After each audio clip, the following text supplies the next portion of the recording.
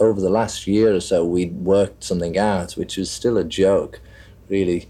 3 songs for me, 3 songs for Paul, 3 songs for John, and 2 for Ringo. I'll certainly try my best to do something with them again, you know? I mean, it's only a matter of accepting that that situation is a compromise, and it's a sacrifice, you know, because we all have to sacrifice a little in order to gain something really big, and there is a big gain by recording together, I think, musically and financially and also spiritually, and for the rest of the world. You know, I think the Beatle music is such a big sort of scene. I think it's the least we could do is to sacrifice 3 months of a year at least, you know, just to do an album or two. I think it's very selfish if the Beatles don't record together. I'm Richard Buskin. I'm Eric Tarras. I'm Mark Cunningham.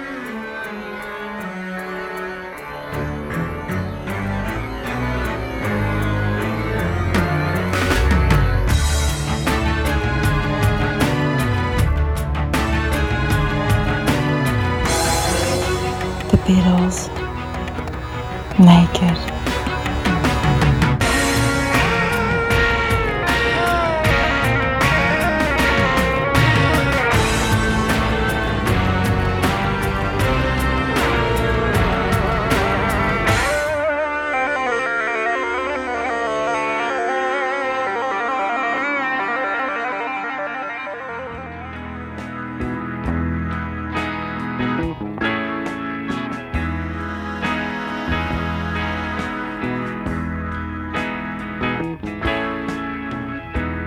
Though you sit in another chair,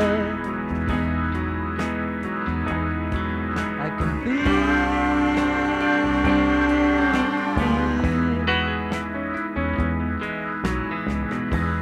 looking like I don't care, but I do, I do. I ain't all behind should someone be looking at me?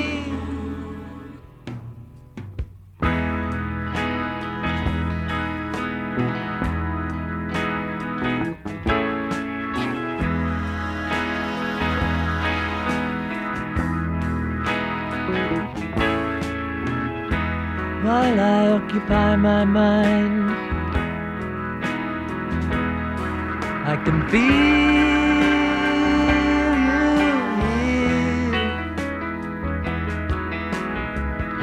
love to us is so well timed,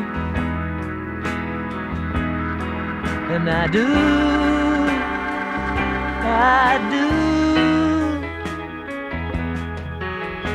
wasting away these moments so heavily. Should someone be looking at me? Let it down, let it down. Oh,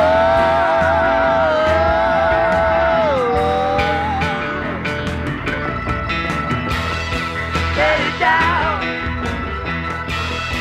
let it all down.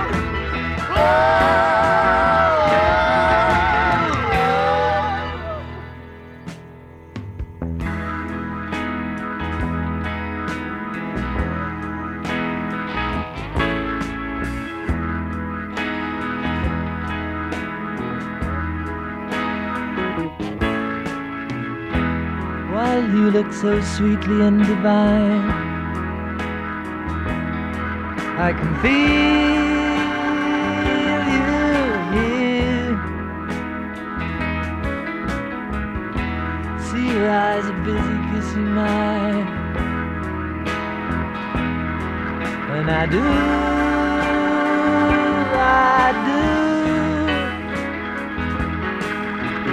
wondering what it is they're expecting to see. Should someone be looking at me?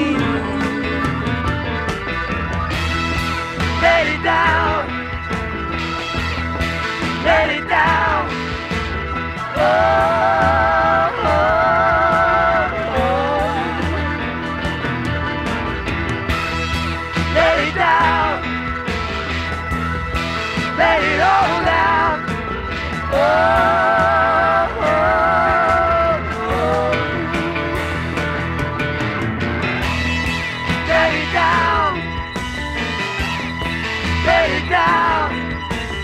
Oh, oh, oh. Let it down.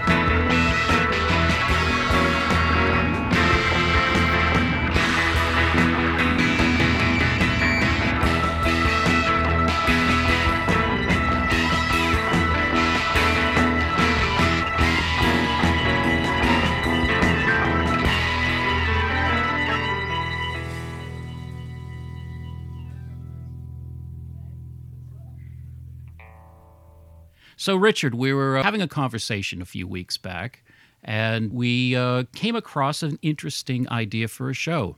And I think it was because I was, sometimes when you've come to visit, I play you some things that are buzzing around, some rare things maybe that aren't circulating bootleg-wise, most people don't really know about. And you took particular interest in a tape of a meeting that the Beatles conducted in early September 1969. Do you remember? Oh, God.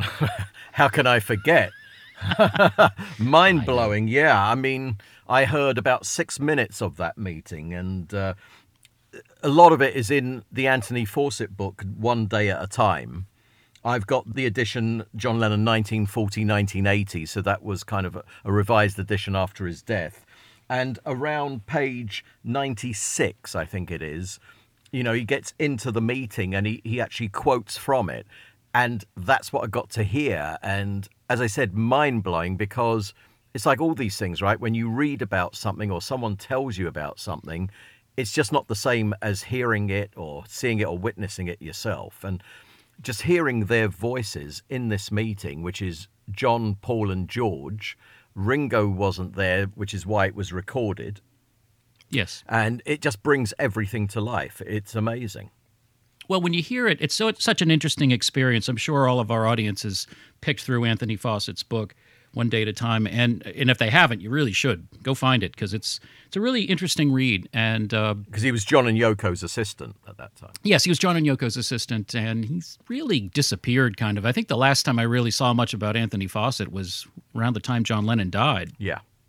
And I don't think I've seen him since, maybe a couple of pictures. But at any rate, if you read what Fawcett transcribed from the tape, it is a very different experience than hearing the tape, because you hear John Lennon really in a forceful, not shy and retiring John, but also you get the intonation of all the voices of the people involved. And it's a fascinating thing because John does sound very strong. Some of the things that aren't in the Fawcett book, at least that we can't find it might be in there somewhere, is there's a really amazing part of the meeting, and I think that's really what this show is about. There's a part of the meeting where they're discussing, John is kind of guilty and says, hey, Paul, you and I have carved up the empire, as he used to say, all the songwriting and how many songs got on an album. And he felt like they had held George back, and that moving forward, the formula should be 4 songs for John, 4 songs for Paul, 4 songs for George, and 2 for Ringo, which add up to the 14, which was the traditional track amount on a British LP. So we're listening to this, and we thought, we're looking at each other, and we're like, hey, I wonder what would have happened if they did go through with this little plan. Yeah. The startling part of that meeting for me is John suggesting an album. Now, take it in the context of the time. The Let It Be sessions, Get Back sessions, were still in the can, and not seen as a very good project at the time. They have just finished and are about to release a fabulous album, Abbey Road. This kind of puts the lie, Richard, to the idea that at the moment Abbey Road was being created, that it was absolutely, nope, this is it. This is our final go around. John, a few weeks before it's released, is suggesting what's our next album. Yeah, and this is, I should point out as well, after the final photo session at Tittenhurst Park on August the 22nd, 69. So this is the following month, and we're having this meeting, and there's no talk yet, of this being the end. No. And actually, Paul, to me, on the tape, sounds a little bit humble, doesn't he? Because there's a part which, and I can quote here, I think that until now, until this year, our songs have been better than George's. Now this year, his songs are at least as good as ours. To which George replies, now that's a myth, because most of the songs this year I wrote about last year or the year before anyway. Maybe now I just don't care whether you are going to like them or not. I just do them. If I didn't get a break, I wouldn't push it. I just forget about it. Now for the last 2 years at any rate, I've pushed it a bit more. And John says, I know what he's saying, because people have said to me, you're coming through a lot stronger now than you had. And George says, I don't particularly seek acclaim. That's not the thing. It's just to get out whatever is there to make way for whatever else is there. Because it's only to get them out. And I also might as well make a bit of money, seeing as I'm spending as much as the rest of you, and I don't earn as much as the rest of you. And there's one thing that was missing from that you might remember on the tape, which was George took particular umbrage with that statement of until this year, when he responds and said, well, the songs I wrote, the songs recorded this year were written in the past. He also has a little bit of a moment where he says, well, it's my songs have been enjoyed. Yes. And he's right. And you can sense the animosity, but it's not like, it's more of a band member who's come into his own and is exerting his strength. And the other two are fully acknowledging that he's now coming on strong, and in fact coming on stronger than they are right now. Well, that's what our little exercise, I think, in my opinion, proves. But so why don't you tell everybody what we decided, sitting there in the room listening to this thing, what we decided we'd try. We thought, how about when John suggested the album, they took him up on it and decided to go for it? Because what actually ended up happening was John then got an invitation with Yoko to go to the Toronto Peace Festival. They do that. And when they return, on the return flight, having played with Eric and Klaus, John's all kind of ginned up, and it's like, I don't need to be in the Beatles anymore. And he says this to Klein, on the plane, on the return flight. And Alan Klein says to him, well, don't announce anything yet because we're still negotiating, a new royalty deal. And he agrees to that. Subsequently, they have another meeting, the Beatles. This time it's John, Paul and Ringo, and George isn't present, so it was recorded. We haven't heard that one. Haven't heard that one. But that's the famous meeting where Paul's coming up with all these different ideas for the Beatles, and John's getting more and more frustrated and finally can't contain himself anymore and says, I don't want to do anything. I think you're daft. Why am I daft? I don't want to do this. I want a divorce. I'm leaving the Beatles. And so, everything then changes at that point, and a few more months pass, and then Paul tells John, I'm taking you up on that idea, and then goes ahead and makes an announcement. Our idea was, well, what if they'd gone ahead with this album at the tail end of 69, gone back into the studio, possibly Trident, who knows where they would have gone, and gone ahead with an album? Because Neil Aspinall was sort of suggesting, well, if you don't do an album, how about a Christmas single? And from what we've heard of this meeting, no one actually vetoes that idea. But what if they did the album, and what would they have had in the can in terms of compositions? Actually, quite a lot of stuff, especially George. And I think we were careful as well, cognizant that they had pretty much a finished album, whether they liked the mix or not, in Get Back. So we're not using any of those songs. And we didn't use one, for example, I Me Mine, which is, once again, it would have been on the table at that point. But we strayed away from anything that ended up on Let It Be.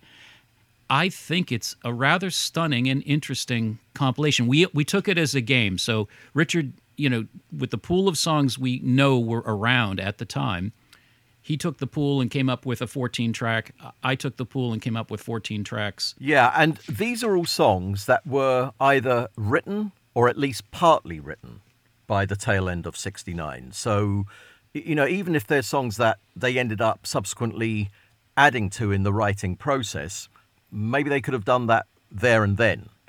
So we're not going with anything that then comes out in 70 that is new in 1970 in terms of composition. So Instant Karma doesn't make it because, as we know, that was written and recorded in January, same day. Right? Yep. And quite a lot of the stuff on John's Plastic Ono Band album was written in 70. But there were tracks on Plastic Ono Band and even on Imagine that we know were written during the late 60s. So you start your album with the first track that we opened the show with here, which is Let It Down. Yeah, and I wanted to utilize some ideas sprinkled throughout the show is, if there was an opportunity to try a little hand at mixing a few ideas in so that you could hear it a different way. The specterized version is beautiful of Let It Down. I wanted to use something just pre that, which is what you heard, and slightly doctored. Yeah. I thought the raw tracks that George was working on before Spector, did his magic to it, I think they have a different sound and power to them. And to me, they sound more Beatley. So why did you actually open the album with Let It Down? As I looked at the songs, it kind of loosely and not in a particular order, I noticed something immediately, which is, to me, all of the really strong songs in many ways were mostly George's. Something started to assemble itself for me, which was, this is the final album. I know that everybody now, retro history, both of us included, until recently believed, oh yeah, they knew Abbey Road was it. Well, now they would know that this is it, I think. Or that everything that comes after this is sort of a reissue series, if you will, even the Get Back project.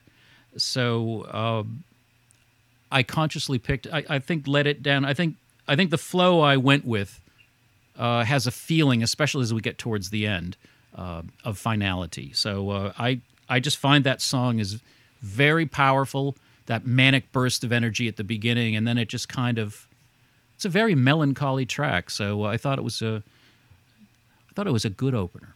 In my case, the running order was somewhat ruled by the material, the strength of material, and who was contributing it. Because even though John suggested 4 songs each for him and Paul and George, with 2 for Ringo, the George material, as we know, he was having to bottle up all this stuff because the others weren't interested, is just so strong that even omitting some George material, I end up with 5 George tracks on the album, 4 each for Paul and John, and just 1 for Ringo. I did the same thing, actually. So that meant also I didn't want to have consecutive George tracks on me the neither. album. And I also didn't want to, I don't think they would have agreed to George opening and closing the album. I don't think they'd have gone that far. So I thought, okay, let's start in with something with full energy, just jump straight in. So I started with Gimme Some Truth. Do you know the other freaked out yellow belly son of Gary Cooper gonna on me? Selling me dope. You gotta hope it's just money for rope. That yellow belly son of Gary Cooper never selling me dope. Any other guitars of mine? Money for rope. What have we got?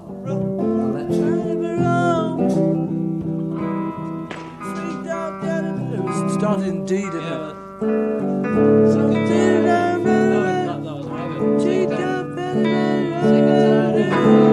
Yours was in E, wasn't it? Oh.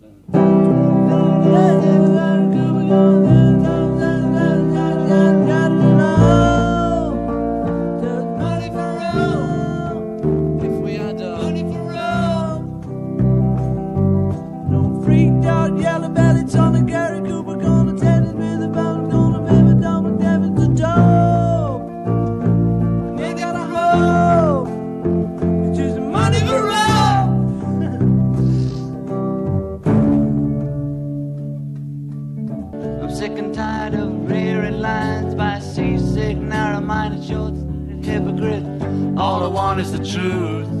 We should change it. Let's give me some truth. I've had enough of reading lines by some sit-down, hard-sided politicians. All I want is the truth. Just give me some truth. No short head, yellow belly, son of tricky dick is gonna mother her with soft soap. Me for just a pocket full of hope. Money for dough. Money for rope.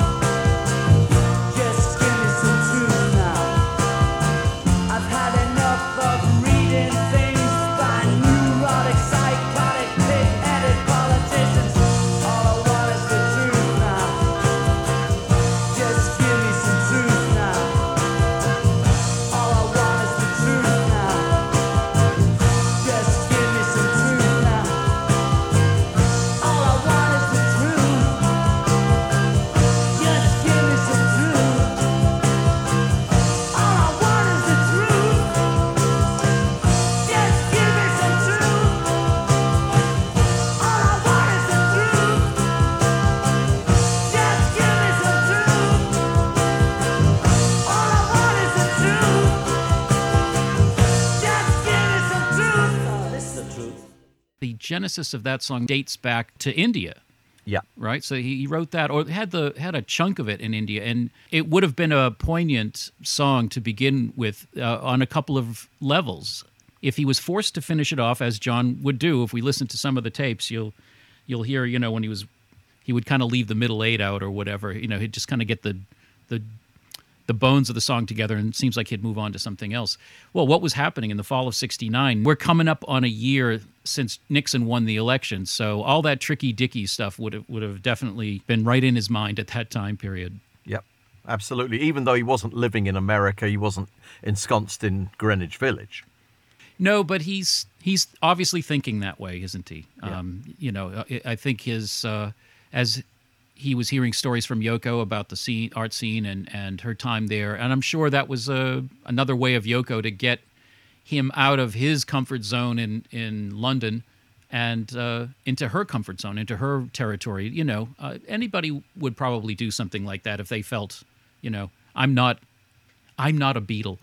Yeah. I don't have that kind of, but I do have this experience in New York, and you'd love New York, and it's a chance for you to get away from all of this. And I'm sure his mind was already there, as you say, especially when he came back from Toronto a week later. Let It Down didn't make the cut on my album. What is your second track? Well, my second track is Look at Me, because there is a line in Let It Down, about look at me. And I thought, oh, okay, so there's an invitation. That phrase comes up. So how nice to go from Let It Down and that aggression to a true White Album outtake in a sense, at least the way John decided to play it with that finger-picking style he got from Donovan. Yeah. So I just liked the way those two went together. Look at me. Who am I supposed to be? Who am I supposed to be? Look at me. What am I supposed to be? What am I supposed to be? Look at me. Oh, my love. Oh, my love. Here I am. What am I supposed to do? What am I supposed to do? Here I am. What can I do for you? What can I do for you? Here I am. Oh, my love.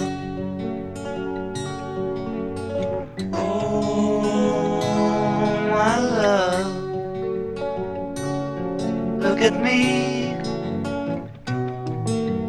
Oh, please look at me, my love. Here I am. Oh, my love. Who am I? Nobody knows but me. Nobody knows but me. Who am I? Nobody else can see. Just you and me. Who are we? Oh, my love.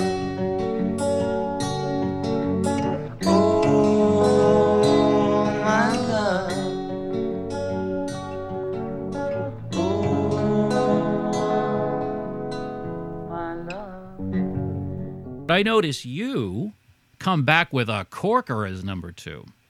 Well, yeah, we've got John starting really strong with Gimme Some Truth, and then in comes Paul with Maybe I'm Amazed.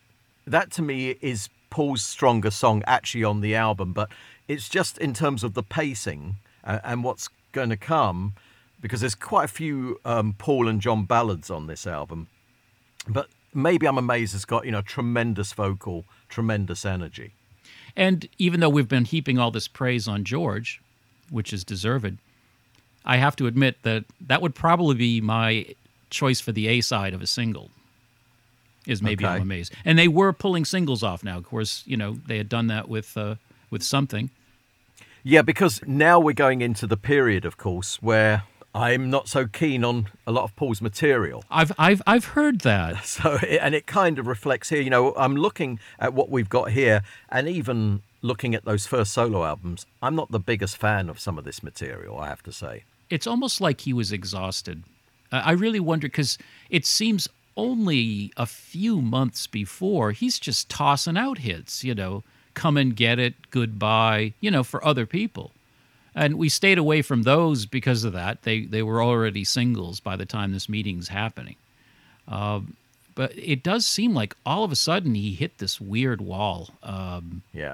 And John, too. Well, as I look at all the material, what do I see? I see George is on this amazing, emotional, spiritual, deep quest. And it seems like John and Paul are like really into their girlfriends, really into their wives, and just writing these kind of love ballads. And that seems to be the dynamic, as I look at least what I put together. Well, funny you should mention that, because, the girlfriends and the wives, we don't have tracks, of Yoko on this album, right? And we know that John would have liked nothing better than to have maybe a bit of Yoko on the album, something that the others understandably weren't into. But, that's kind of John's way of thinking. I get that. He always wanted to move on and he wanted to do something different. Yeah. At that meeting, though, he didn't try to cut Yoko in. 4 for me, 4 for you, 4 for George, that type of thing. He didn't say 1 for Ringo. Yeah, and 3 for Yoko. Yeah, yeah, and 1 for Yoko. I don't know if you've ever seen the interview with George Harrison around the time of the Cloud 9 album, and he was interviewed by Jonathan Ross on UK TV. And there's a segment where they're down the pub having a drink. It's too late now, obviously, for the band to get back together at all, but do you regret that you didn't do it while you still had the chance? Not really. I think it was just good as it was, I think it's best left as it was. Yeah. And anyway, at the time we split up, there was too many other people trying to get in the group. Could have had 2 groups, the Beatles and the Beatles' wives. Who would have been lead vocals? Yoko. I bet. So, with that in mind, we asked a good friend, Mark Cunningham, and his daughter Rosalie, accomplished musicians both, to see if they could do something on a number that, if not reproducing the sound of the Beatles, would capture the spirit and take it in the direction that they saw it going post Abbey Road. So the track that they chose to do was Maybe I'm Amazed, which is one hell of a vocal. And in this case, it took a collaboration between the two of them.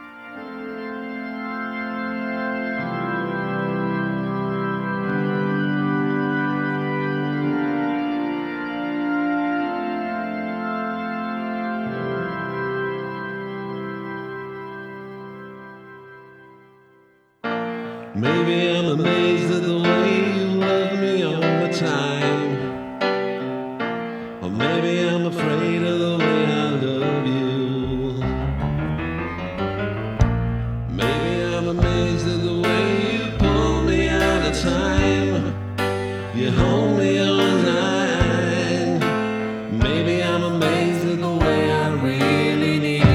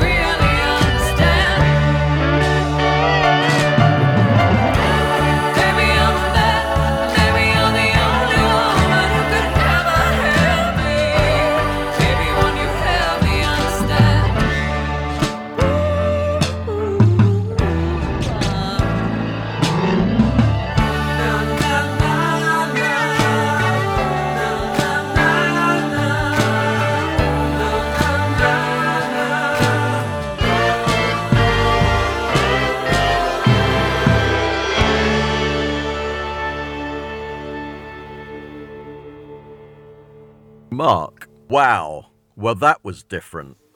The female dynamic, I mean, you don't really think Yoko or Linda would have taken the lead vocal, do you, on that song? I don't know. I mean, you couldn't kind of imagine John having a conversation with Paul and saying, how about Yoko singing on this bit? But I don't think it would have been received particularly well.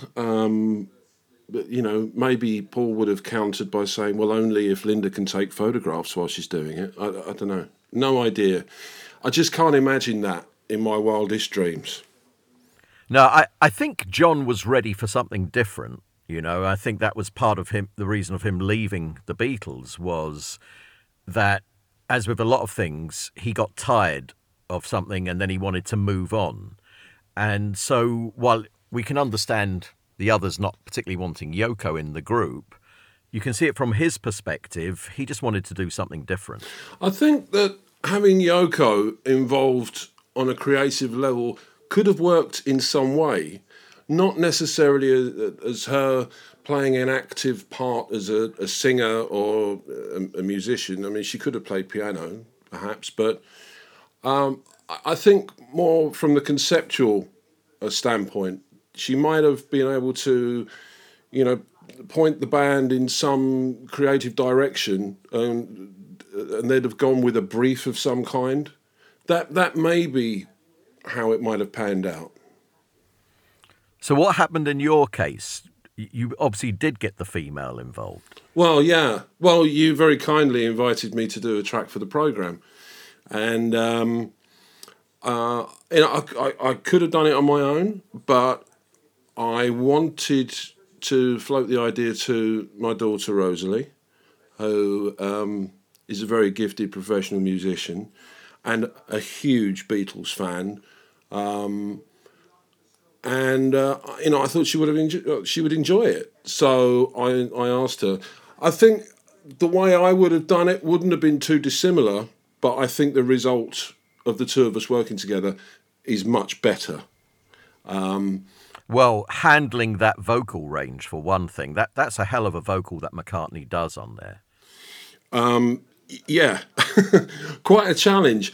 Well, when we was sitting down and putting the track together, it started off with Rosalie playing piano, and then I played drums to it, and we built the track up from there. And when it came to doing the vocals, I had every intention of doing the McCartney verse, the opening verse, and then the second verse. But I had this throat problem that was affecting my voice, and every time I went for the high notes, I started sounding, let's say, senior. Not making any parallels there, of course. It was difficult. I just couldn't do it, basically. So we were having a think. Rosalie was going to do it herself, but I wanted to be present vocally. And then she came up with the mad idea of, well, why don't you do a John? So even then I had to pitch it down because it would have required a softer tone for the opening verse, and I just couldn't have done it at the time. So I did the lower octave, and it just sounds a bit like Stoned John. Or was that? Is that Rosalie doing the McCartney harmony under your vocal near the start? No, that's actually me. But the last line before the chorus comes in, that's her. And then you're harmonising with her with the low vocal? No, that's her. it's so I got that wrong. Yeah, it's I suppose it's being a bit versatile.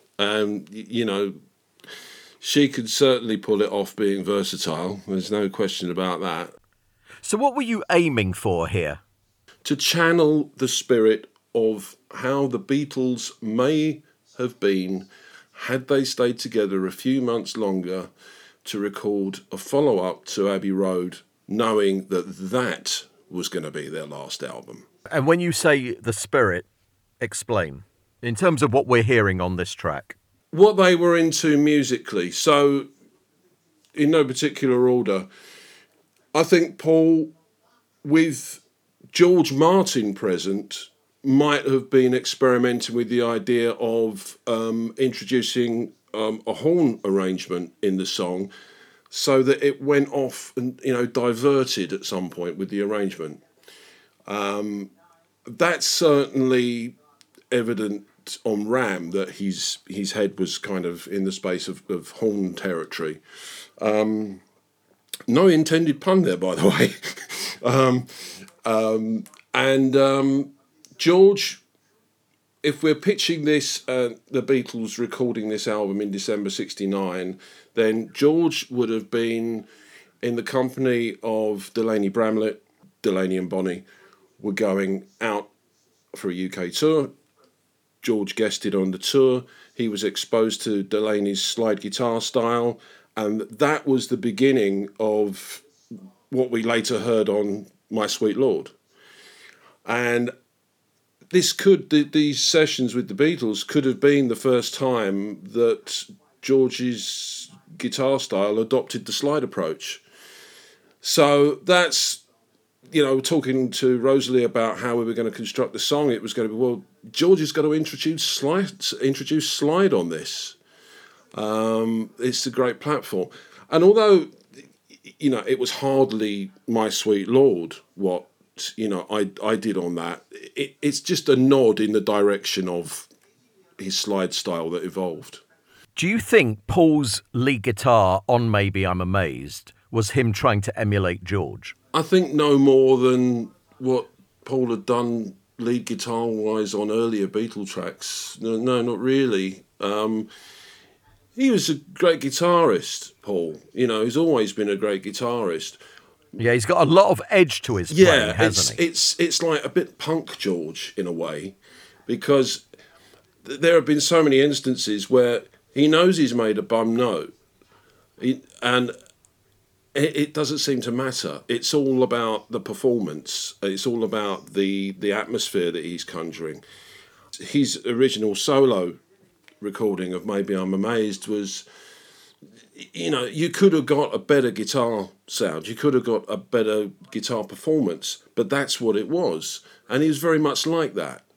And I think what Rosalie played was, I suppose, what you would call an accurate version of Paul's solo. Yeah, because who played what on this track? Who played what? Well, obviously, we shared the vocals. We both did backing vocals. Rosalie, the track started out with Rosalie playing piano to a click track. She played lead guitar, the solo, and there's Leslie guitar on there. She played organ, keyboards, percussion, hand claps, and she engineered it. We kind of co-produced it. And I sang lead on the verses, did backing vocals as well, played drums, played bass, slide guitar, organ. I did the horn arrangement and did some hand claps. And also Rosalie's partner, Roscoe Levy, a renowned blues guitarist in the UK. He's playing hand claps. Yeah, I could tell those hand claps were a bit bluesy. They were a bit bluesy, yeah. It was a little bit, woke up this morning. How do you think this reflects how the Beatles would have evolved? Because there was always a change from album to album, wasn't there? There was always a different sound. I was very tempted to have an approximation of a Moog synthesizer on it, because that's where they were on Abbey Road. But it was probably with good reason that didn't end up on the track, because, it was what's the next thing? And perhaps the horns were the big thing, even though they'd used horns on the White Album, on Revolver, Got to Get You Into My Life. I think that might have been another move forward, that they would have included a lot more brass, as well as George Martin's signature orchestration, or with strings and things like that. I think that they would have been adopting 16-track recording as the new standard, and been early ambassadors for that. And I think that the quality of the stereo production would have improved. I think on this album, that would have been a move forward, allowing them greater freedom to expand tracks. I think that they'd been through the psychedelic thing, they'd been through the let's get back to basics, and then I think the next move would have been, okay, let's make this a quality production that isn't going to be full of audio gimmicks, but a lot more musical. Yeah, that's logical. It makes sense. It would have been different together than what it was with them recording apart. Yeah, and you had different influences as well. You know, as soon as Phil Spector came on board, you know, that was another direction to go in. McCartney, very much homespun recording style until he got to do Ram. Of course, I'm taking it by the arrangement that you've got on your recording that you are assuming George Martin would have taken the production helm again. I think so. I would have hoped so, because what he would have brought to that would have been something not only familiar, but progressive as well.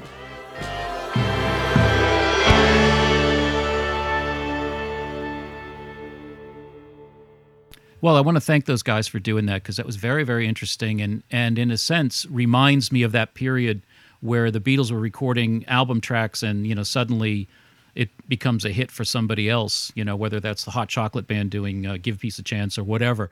Kind of had that feeling to it. Yeah. So here we are, third track for me. We've started off with Let It Down, went to Look at Me. Another song that was previewed during the Get Back sessions, a Paul McCartney number named Another Day. Every day she takes a morning bath, she wets her hair, wraps a towel around her as she's heading for the bedroom chair. It's just another day, slipping into stockings, stepping into shoes, dipping in the pocket of her raincoat. It's just another day. At the office where the papers grow, she takes a break, drinks another coffee, and she finds it hard to stay awake. It's just another day.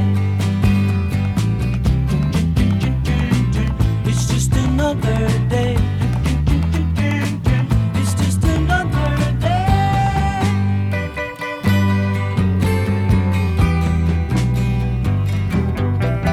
So sad, so sad. Sometimes she feels so sad. Alone in an apartment she dwells, till the man of her dreams comes to break the spell. Oh, stay, don't stand around. And he comes and he stays, but he leaves the next day. So sad. Sometimes she feels so sad as she posts another letter to the silent fire. People gather around her and she finds it hard to stay alive. It's just another day. It's just another day. It's just another day.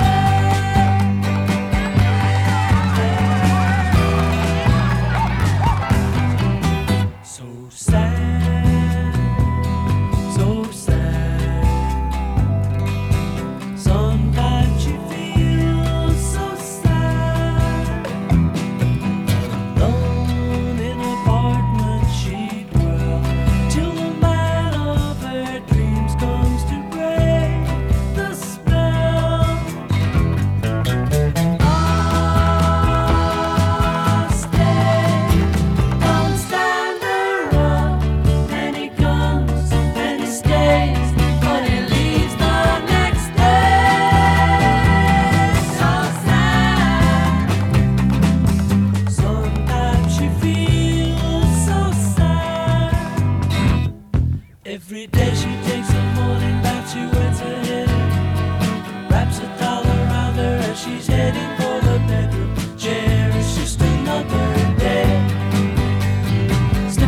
lace stockings, stepping into shoes, dipping in the pocket of her raincoat. Oh, it's just another day. It's just another day. It's just another day.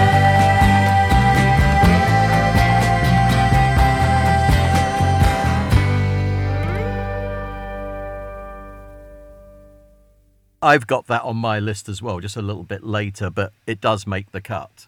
I was never crazy on the song, but I think it's a nice song. It was certainly one of Paul's better solo era songs. One of the things I find most compelling about it is when he had recorded that, obviously, during the Ram sessions.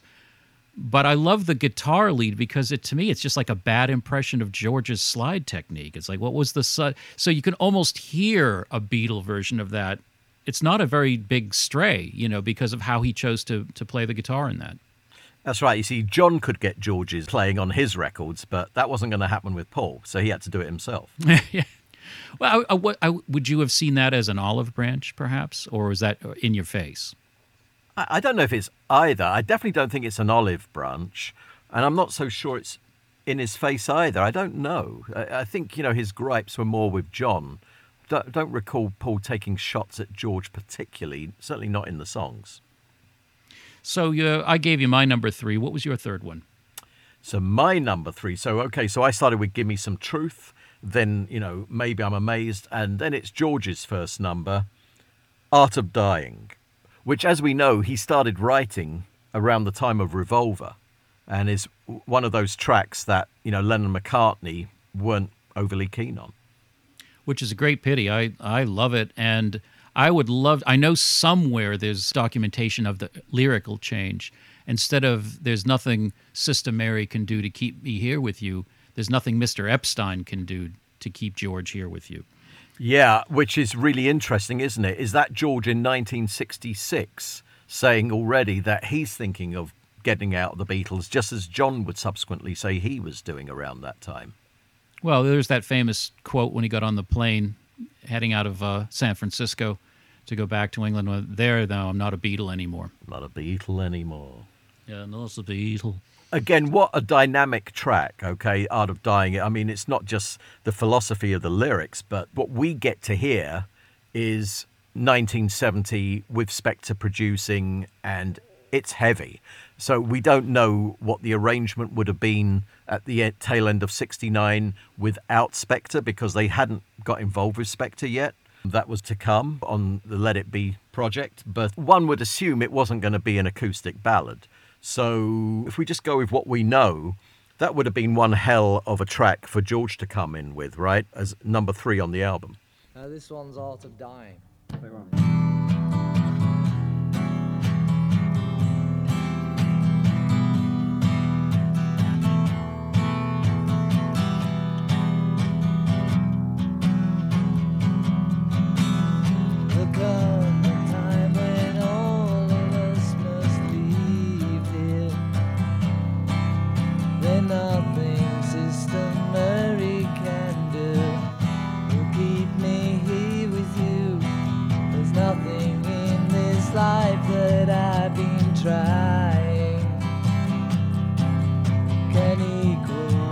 Surpass the art of dying. Do you believe me? Will come a time when all your hopes are fading, when things that seem so very plain become an awful pain, searching for the truth among the lying. An answer when you learn the art of dying. Are you still with me? But if you want it,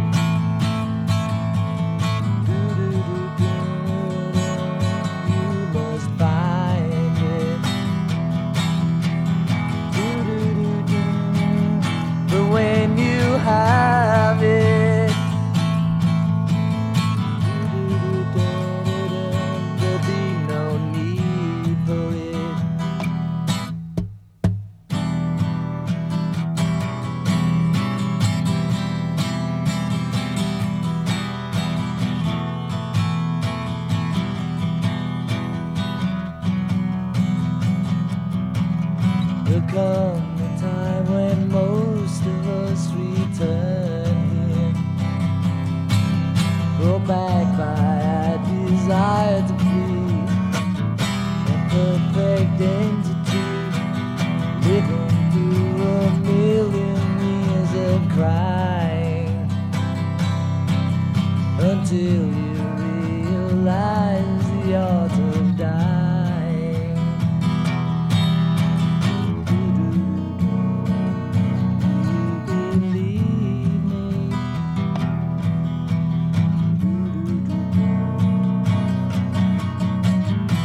Fernando's Hideaway. So now I'm up to my number 4 track, and I know you're going to love this selection because I had to think a lot about. There's so much cool Ringo stuff that's buzzing around, but not quite done. You know, would he have done when every song is sung, the George song that is kind of passed around that Ringo eventually did in 1976 as "I'll Still Love You"? Would he do that one? "I'm the Greatest" was kicking around. Would obviously Ringo got to do that in 1973. Would maybe John have finished that one off? I don't know if John would have given it to him at that point. Well, I went with the same premise. I thought instead, well, what was Ringo already planning and executing in the fall of '69? He was doing tracks for what eventually became Sentimental Journey. Uh-oh. So I think I would have chosen, well, it was a jump ball between Stardust, which was produced by Paul McCartney, or Stormy Weather. So I'm going with Stormy Weather as my number 4. Are you serious? Absolutely, yes. I mean, No, come on. Seriously? Yes. Oh, look, it's horrible. Horrible's rough. Come on. Horrible. It's Ringo. It's Ringo. schmaltzy. What does that mean? I mean, the vocal is so wobbly, and what an interpretation of that song. No. Remember, I want you to relax that for a second. Think about this. What was the premise? This is the Beatles' breakup album. What were they going through every day? Stormy weather. I mean, it's almost like the joke, the comedy relief from all of this heaviness. So I thought a lot about it. I was thinking, that's the Ringo song.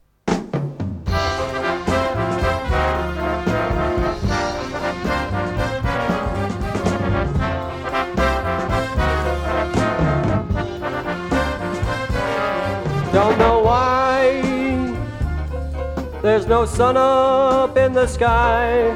Stormy weather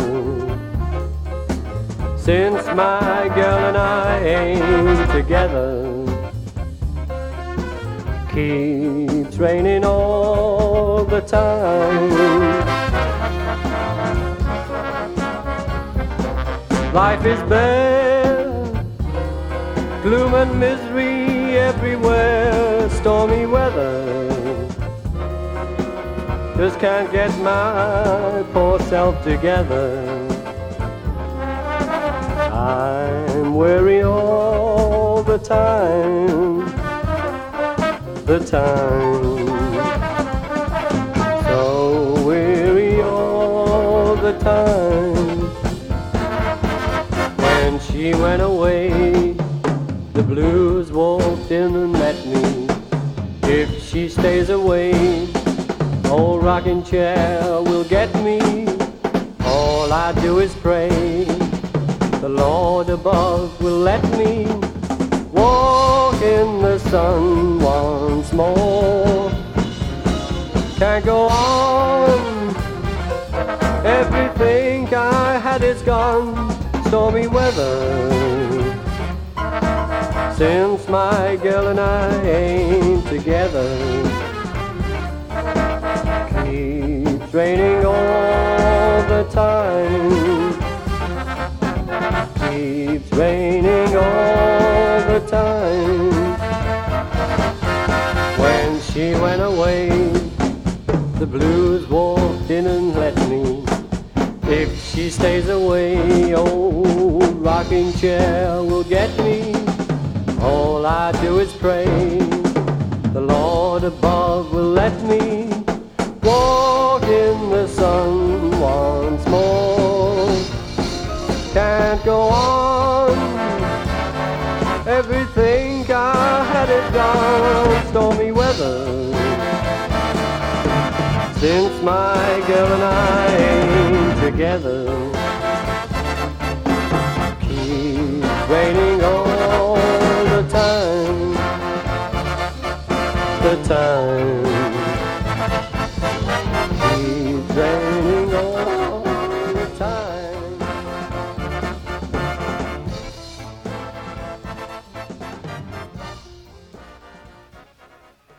Can you honestly imagine John and Paul collaborating on that? Probably.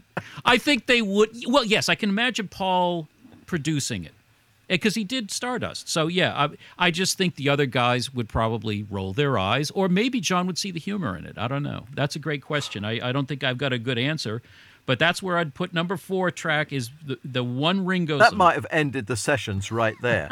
Maybe that should have ended side 1. I should have put that down the list of it. It's ended my faith in you, that's for sure. If I had ended side 1 with it, there might not have been a side 2. Oh my God, I can't believe that. All right, actually. so you didn't like that one. So what did you do for number 4 then? For number 4, Child of Nature. On the road to Rishikesh, I was dreaming more or less, and the dream I had was true. Yes, the dream I had was true. I'm just a child of nature.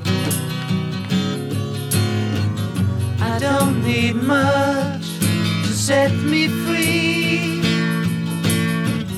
I'm just a child of nature. I'm one of nature's children. Sunlight shining in my eyes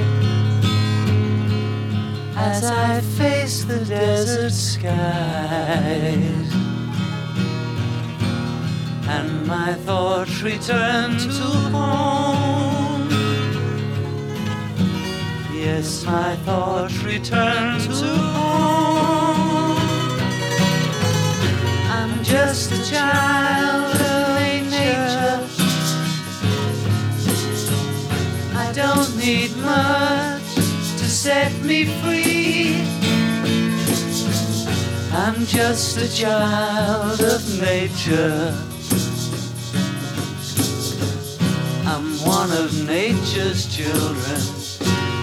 Underneath the mountain ranges, where the wind that never changes, touch the windows of my soul.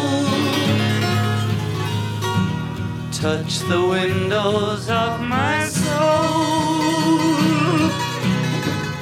I'm just a child of nature. I don't need much to set me free. I'm just a child of nature. I'm one of nature's children. Not John's best lyrics. I much prefer Jealous Guy, but it's what we had at the end of '69, and I'd still go with that because it's a beautiful melody. Yeah, the melody is stunning. And of course, we've only heard Child of Nature in kind of demo form, so what would have happened in terms of the production, that would have been a whole different story. And if it had been anywhere close to the arrangement that we end up hearing on the Imagine LP, that's just a beautiful song. A Child of Nature is one of those things when I think about it. Was it the positive Maharishi song? Was that early in the visit, and he hasn't gone cynical about the Maharishi, or was it not about the Maharishi at all? It was just about his disciples, his followers, and John getting in touch with that quietness and that freedom that North India afforded him at that crazy Beatlemania point. So. You're right about the tune is just gorgeous. When I was revisiting the list of potential songs, it reminded me how John, so interestingly, is a guy that would just throw away a set of lyrics but keep the tune, and that he did that, a few times. Right, and the lyrics, as I said, they're not his strongest lyrics. They're not as appalling as some people say they are either. They're not terrible lyrics, but they're slightly weak, I would say. Well, he seemed to want to approach that subject. I mean, we'll look at the first set of lyrics for In My Life. They were pretty bad, too. Yeah. When you think about it. So maybe that's the way he worked it out. He did try another song called India, too. You've heard that demo, I'm sure, of course, a million times. Yeah. It always reminded me of it. Like, somehow he wanted to say something positive about this, but it just never came out strong enough, I guess. But definitely a great song. What's your number 5 track? My number 5 was your number 1. Gimme Some Truth. Ah. Why the decision to place it there? Is it a lyrical decision again? I think after you've done Stormy Weather, you got to come back and smack people in the face to wake them back up again. So. If they're still around, yes. Oh, come on. Everybody loved Ringo. You know what I really would have done if I was in this project? I would have actually found out once and for all, was there really a Ringo song called I Should Like to Live Up a Tree? If there was, maybe that would have been my number 4. But no, number 5 for me is Gimme Some Truth, a great, rocking, no nonsense John Lennon not taking any crap from anybody. And like I say, the strongest thing I could come up with to follow up on Stormy Weather. So how about you?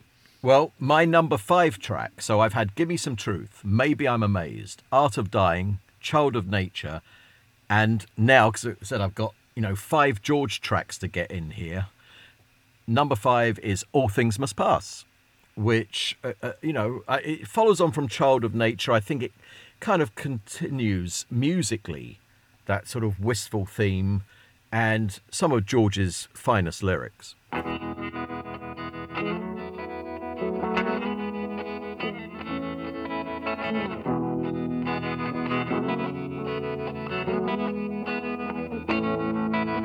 Sunrise doesn't last all morning. A cloudburst doesn't last all day. Seems my love is up and has left you with no warning. It's not always been this great. All things must pass. All things must pass away.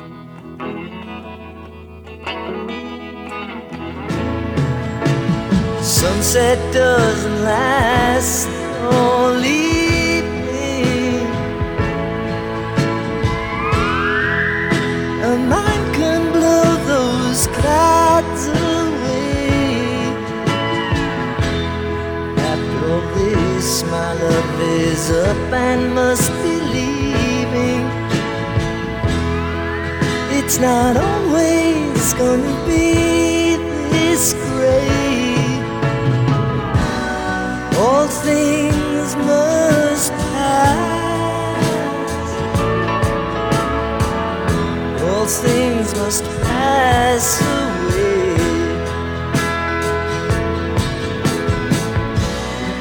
All things must pass. None of life's strings can last. So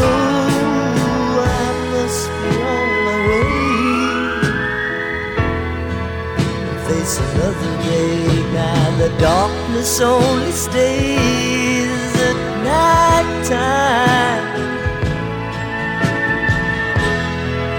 In the morning it will fade away. Daylight is good at arriving at the right time. It's not always gonna be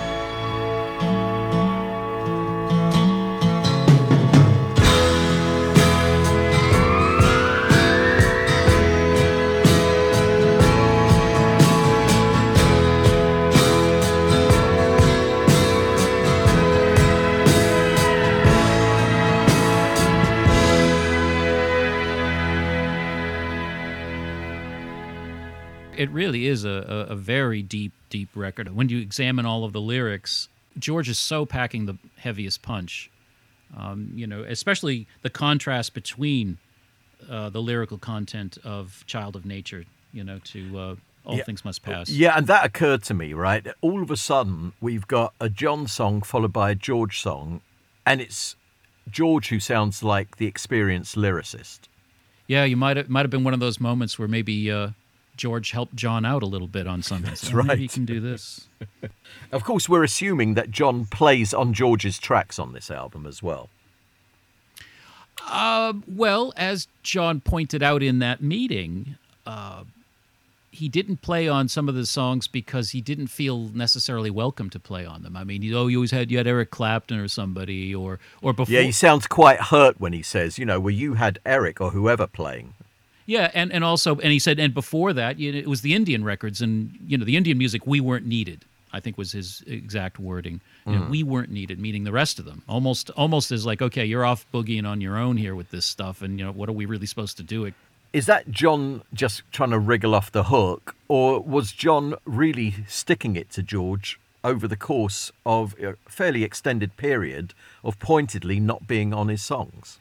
I don't think he was sticking it to it. I think he was hurt because look what he does as soon as he starts going solo. That he's all over the Imagine album, and treated with respect. Yeah, but John isn't all over All Things Must Pass. I think in that place and on that record, it was better that he wasn't. I don't think John was in the best. What would John have really contributed to that record? Ringo can, of course. But John couldn't. And I don't think there was a lack of affection there because it's during those sessions he made the special Johnny's birthday. It's, celebration. Yeah, but musically it's going in one direction at this point. It's George playing on John's Beatle tracks, not the other way around. It's George playing on John's initial solo albums, not the other way around. And it's George, having a little nod to John on one of his albums with It's Johnny's Birthday. I wonder if some of that comes down to a bit of musical snobbery. John being, by his own admission, a pretty primitive, player who can express himself, but, not necessarily known as a great player of any instrument. He was a great writer and a great feel. I think at this point, look who George has handpicked to be on those sessions. It's sort of the creme de la creme. So he's getting these hired guns to make sure he comes out of that gate roaring, and he delivered the goods. I mean, he probably should have spread that stuff over 2 albums, and he would have had 2 huge hits. Maybe Yoko, with her psychic powers, told John, George is never going to use you if you guys split up. So why should you help him even now? Well, I wonder. What's your next track? I think I'm going to go somewhere else. I don't think I'm touching that one. I think my next track, number 6, just to recap, Let It Down, Look at Me, Another Day, Stormy Weather, Gimme Some Truth. Well, if you're asking for some truth, who are you asking? Maybe you're asking the Lord. So Hear Me, Lord would be my next song. 2, 3.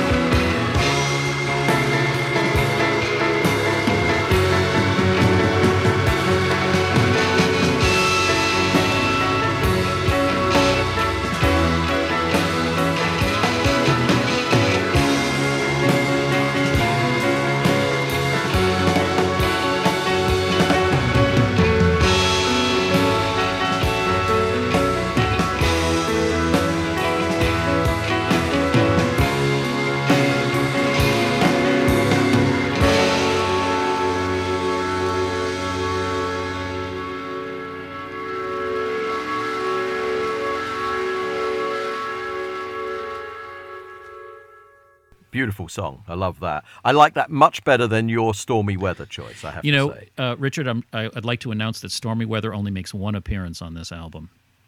It was there for the concept of the Stormy Weather. But yeah, Hear Me Lord, and you've got that following Gimme Some Truth. That's kind of interesting. That's a real change of pace and change of subject. I saw them.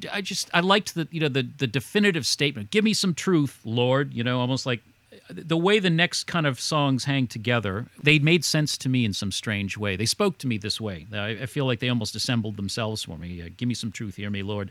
It's their pleas. They're both sort of a plea to some higher power. Even if that higher power is your inner higher power, but they're connected to me on that level, that they are a plea for something. My sixth track is the one that was your number 3. It's Another Day. Like I say, I love this song. I really am a little dismayed that it doesn't seem to get quite the love and respect of some of McCartney's work. Maybe they felt it was twee or something.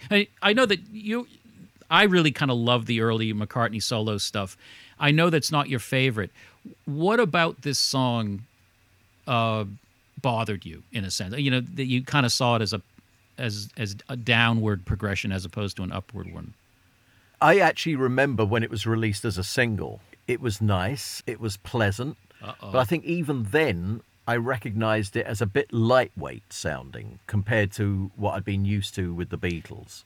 My criticism would be it's hooks in search of a meaty song. There's some nice hooks in there. There's some beautiful touches. But I think if I had an issue with it, it's that last chord. It seemed a little too cute, Like, oh, we used to do, minor sixes when we ended Beatles songs. I don't know. There's something about it that I've got you there. I love the song, but when I look back at it now, that's my only thing I can criticize. It's almost too slick, very slick. And also the backing vocals, kind of foreshadowing some of those Wings backing vocals with Linda, which began to, be problematic for me. I'm being as diplomatic as I can be. So anyway, that was your number 6. So I guess I'm up to my number 7, which was your number 2, which is Maybe I'm Amazed. And as I say, would have been my choice for the single. And what would you have chosen for the B-side? Stormy Weather? Did you say the Z side or the B side? All right. I'm just funning you. So that was my number 7, and you're up with your number 7. Isn't it a pity? What you mean? You mean about Stormy Weather? About Stormy Weather as well, yeah. Isn't it a pity? What a fantastic track. So much great George material. I'm going to say up front now that the one that didn't make the cut was Wah Wah, which absolutely was on my list here, but it would have been 6 George songs, And so that's going to have to be maybe the bonus track, that they put out for the 2010 re-release. It's funny because I left Wah Wah off too at the last second. I actually had Wah Wah at one point as the number 1 opener. It was hard to not use it. I mean, I'm glad that I wasn't alone in that judgment. But to me, the idea that the wah wah was synonymous with a headache and that he'd just kind of had enough of Paul and he walked out of the sessions, I really thought like, ooh, what a great opener. I'm still iffy. Maybe I should change my opener. I don't know, but I think that it's a fantastic song that we didn't use. You're right. You could have. It's so obvious who was the strongest writer right at this point. Yeah, but anyway, I just thought if they're doing this album, they'd already vetoed Not Guilty, okay, which is another one that could have been on here, by the way. But I've never been crazy about that track. I certainly didn't like George's vocal efforts. We've already discussed that on a previous show. So that didn't make the cut either. But with Isn't It a Pity... it's just beautiful. That song kind of builds and got some sublime musicianship on that track all the way around. Oh, yeah. And it's just, it's wistful, and I think it fits in beautifully on a final Beatles album. 1, 2, 3, 4.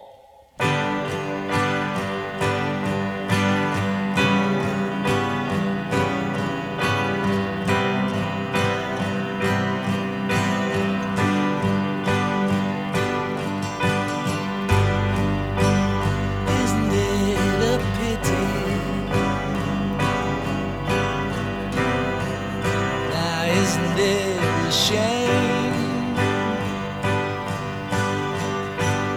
how we break each other's hearts and cause each other pain? How we take each other's love without thinking anymore, forgetting to give back. Isn't it a pity?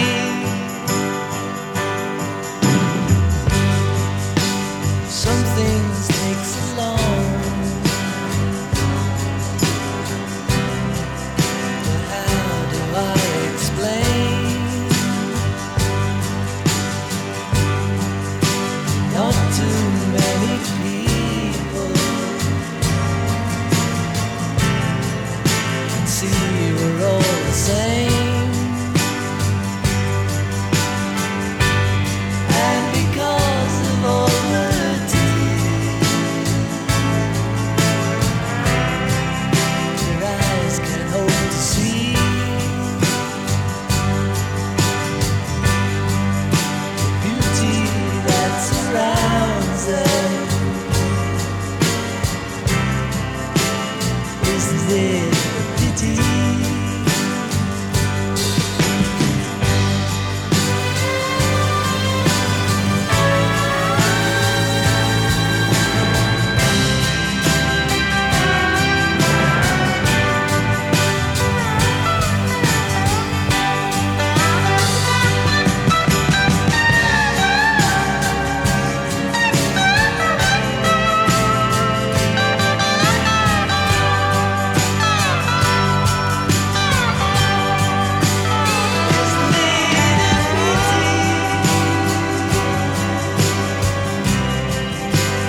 Isn't it a shame how we break each other's hearts, cause each other pain? How we take each other's love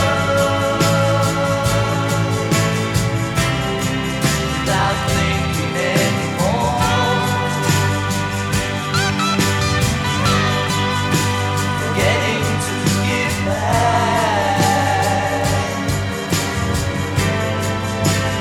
Isn't it a pity? Forgetting to give back. Isn't it a pity?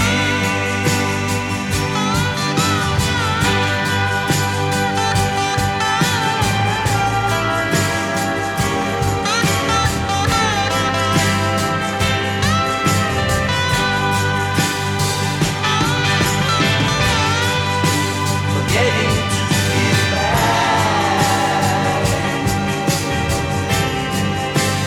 Isn't it a pity?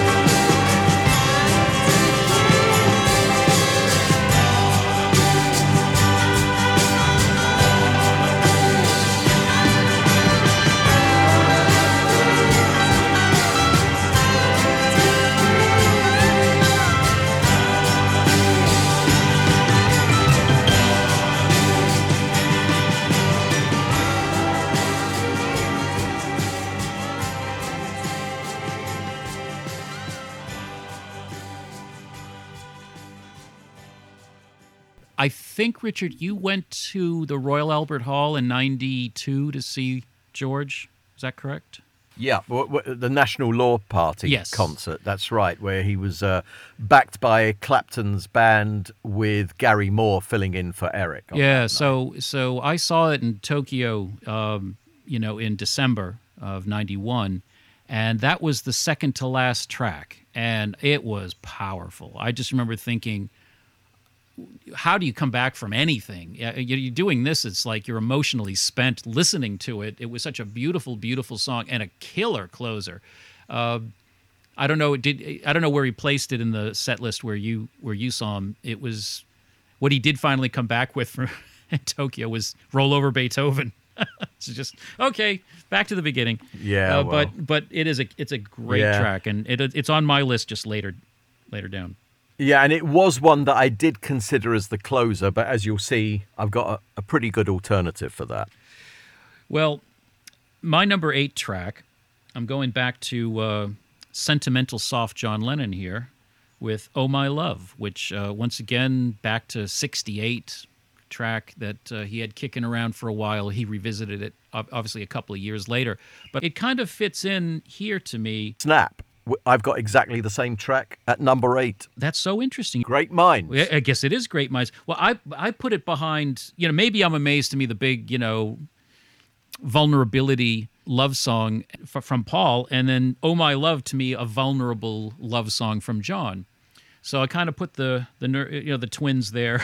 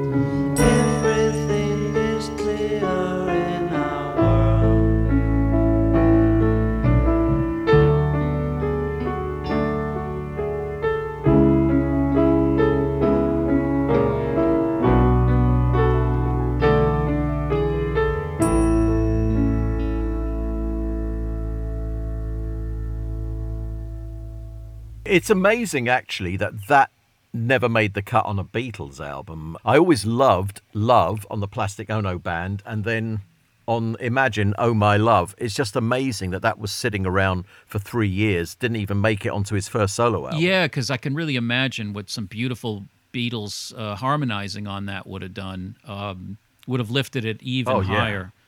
So, yeah, you're right. I mean, I wonder... I in an earlier time without Yoko, who of course inspired the song, so maybe the song wouldn't have been written. maybe Paul would have seen that at a different stage of its development and said, "Oh, John, we got to, this is great. We got to use this." But it seems like they kind of were off on their own when it came to that sort of thing. They were coming with fully formed things that maybe needed a word or two or a little suggestion here. But and maybe John lacked confidence in some of his softer material at that time. He shouldn't have. As recorded on Imagine, of course, it does have George playing the lead guitar. So we've got two Beatles on that track. But as you say, and as is the case with all the songs here that were subsequently put out on one of their solo efforts, what would it have sounded like given the Beatles' treatment, as you say, especially with regard to the harmony vocals, and whether it's Ringo's drumming or George's guitar work or Paul's bass, whatever.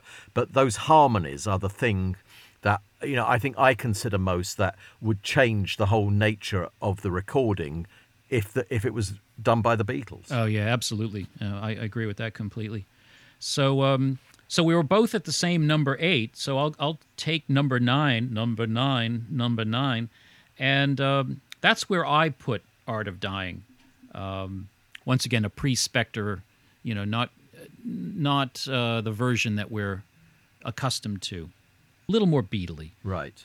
Well, this is where I thought it's, time for Ringo's track, because as I said, I've only got one Ringo track on here. And as tempted as I was with your choice... To put Stormy Weather in? Did you put Stormy Weather in? As tempted as I was to do that, I actually put in there I'll Still Love You, which, as you said, in its earlier incarnation was When Every Song Is Sung. That's where I would have put it. Well, that's actually nicely placed, I think, because it comes after, in both of our cases, it comes after Oh My Love, right? In your case, it comes in after. Yep. But, I mean, George wrote that, and Ringo did eventually record it on Rotogravure. It's such a beautiful song. The demo, as George sings it, is beautiful. But I think Ringo could handle, with a little, once again, with the Beatle harmonies to help him over the rough spots, it would have been a majestic Ringo song.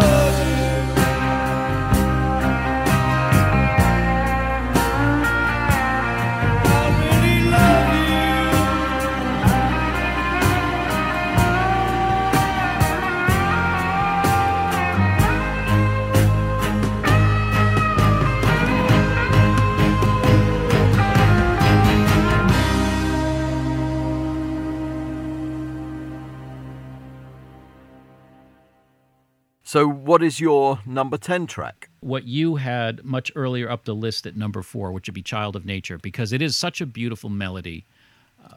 I really wonder what he would have done for the unfinished bits of lyrics at that point, but I almost don't care because it does have such a beautiful tune, and it would. I can again imagine these layered harmonies, maybe some sort of counterpoint thing that would have really lifted it. And I can't say enough about how gorgeous the tune is. So I guess it would definitely be Child of Nature. For him to have recorded that song with the Beatles in late '69, one has to guess that it wouldn't have had the Child of Nature lyrics. They were already passé. But we don't know that he would have been there yet for Jealous Guy. So who knows what lyrics. Yeah, and it could have been anything. Would they have been an adaptation of Child of Nature, maybe? Who knows? Yeah, he was still thinking about it as Child of Nature, obviously as late as 71. There's a jam session of like how Child of Nature, and I think the last track is Oh Yoko. And so even Right. by then, he was still clinging to the original set. So he obviously had a fight with Yoko sometime in 1971 during the Imagine sessions, and just bang, whole new set of much nicer lyrics that fit. So so anyway, so that was my number 10. Your number 10, tell me about it. Every Night. For me at this point, as I said before, it's kind of slim pickings with Paul, and Teddy Boy and Junk just don't do it for me, even though he sort of tried them out with the Beatles, and we've got those versions from the Get Back sessions. I prefer Every Night as a composition, and even the way he ended up recording it. So again, if we had the 3-part harmonies on that, it could have been something pretty special.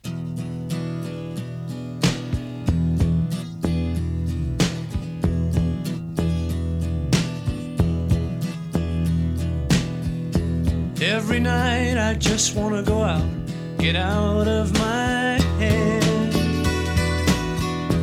Every day I don't want to get up, get out of my bed.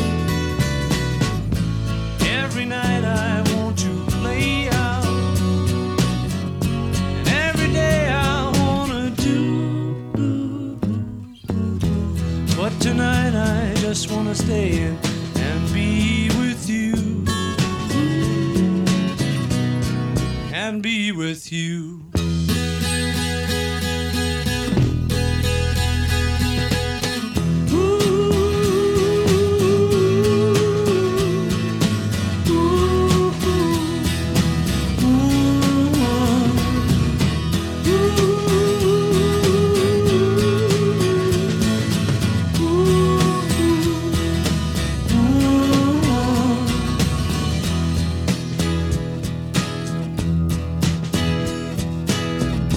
Every day I lean on a lamppost, I'm wasting my time. Every night I lay on a pillow, I'm resting my mind. Every morning brings a new day, and every night that day is through. But tonight I just want to stay in and be with you. And be with you.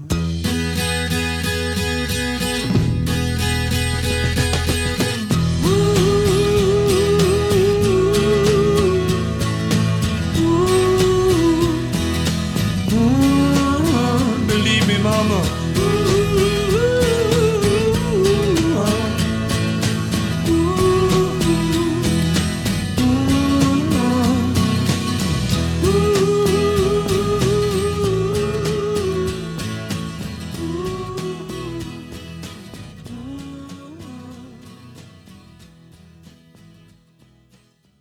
It is actually one of the tracks that used to get played over here on the radio in the early 70s as a sort of deep track, or whatever that terminology is for album-oriented rock, as that format was known in those days. So one did hear that a lot. It was a very pleasant song. It had some nice moments to it.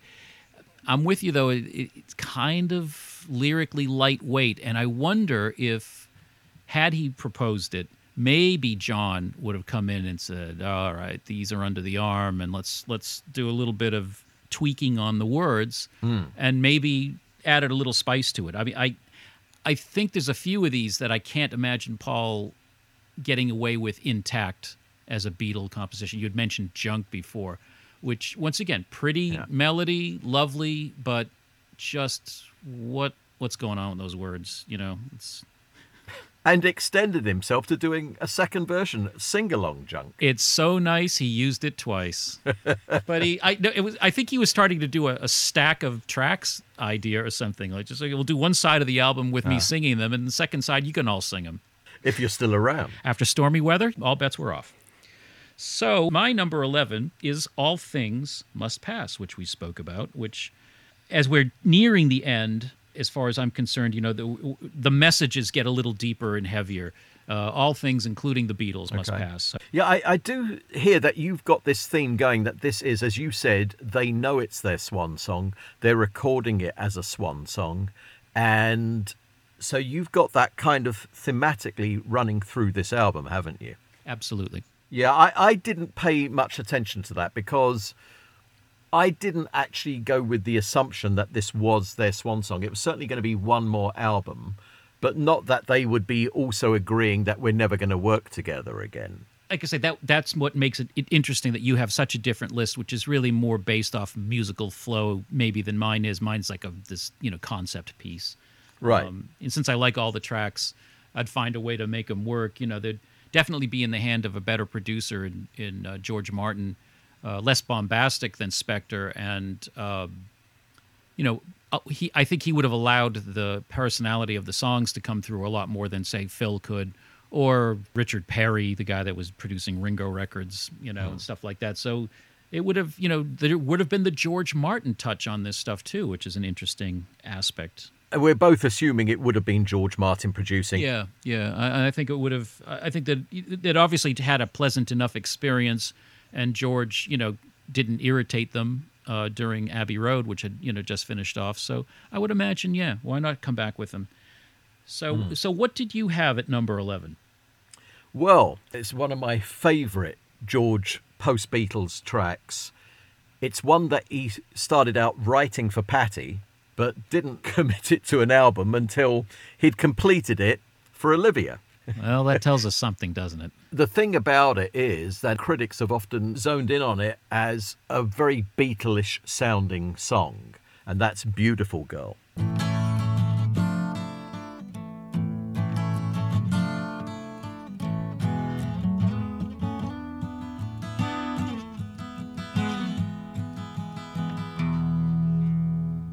Never seen such a beautiful girl, got me shaking inside, calling on me from deep within her eyes. Not the kind you go handing around, wanna keep her right there, but this loving may come as no surprise. When I saw the way that she smiled at me, I knew it there and then that she was A1. And then I felt the way she was touching me was something I'd known I was waiting upon.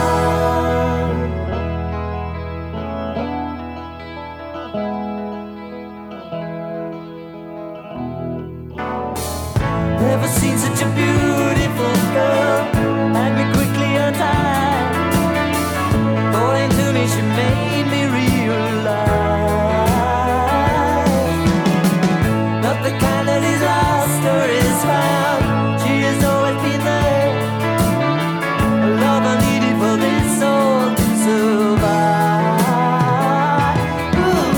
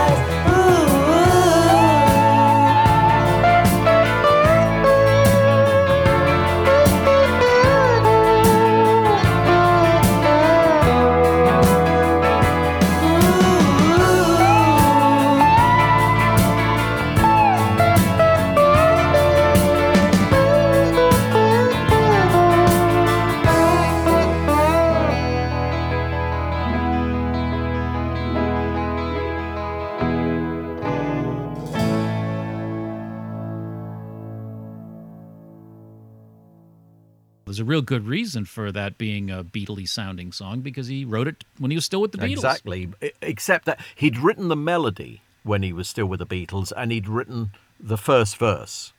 I think that's about as far as he got. And then he finished it off for the 33 1/3 album.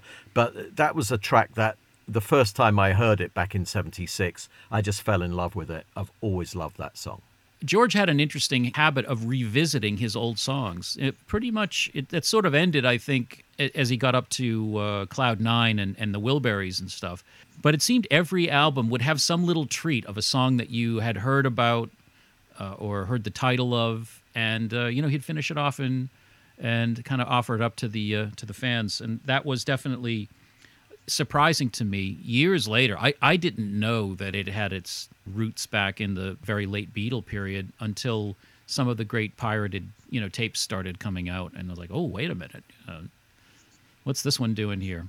Some of them are more obvious than others. He did You and had written it for Ronnie Spector, and that came out on Extra Texture. But once again, it was like he had such a burst of energy right as he left the Beatles that it was just kind of finishing off a track that had been tracked during All Things Must Pass. Yep. So, interesting choice. Well, we're up to number 12. I've always loved The Backseat of My Car. I bet you have. I was waiting. I just thought I would toss a big old meatball there. All you needed was the sauce and the spaghetti. What I want to know is, did anyone else enjoy The Backseat of Your Car? Oh, well, right in, folks. So, Backseat of My Car, loved it when it came out on Ram, thought it was very Beatley, the big, I always called Ram Sergeant Paul. It was really, to me, like his Sergeant Pepper, Yeah, I've never been subscribing to that one. People sort of said also it was like Abbey Road Part 2. I can hear what he's trying to achieve production-wise, and there are some nice tracks on there, but to me, it just doesn't measure up to some of the epithets that it's been accorded. Well, he's missing 3 key figures from the stuff it was being compared to or said to be part 2 of. But I think as a song that, once again, began in Beatle times, would I love to have heard the Beatles do that with a big old George Martin orchestra. That would have been something special. And to me, it always struck me as a slightly 50s-esque. It doesn't sound like the 50s, but just it seemed like Paul's kind of yearning for the American experience or something from the 50s. All that music that he loved so much. Just that title, which today no one would think much of, but I seem to remember at the time, it kind of, people thought it was an invitation to promiscuity or kind of racy. I mean, I know this probably sounds crazy to people, but I remember some of the teenage girls that were older than me in the neighborhood. I think the parents weren't terribly thrilled with a song by their teenage girls were listening to called Backseat of My Car.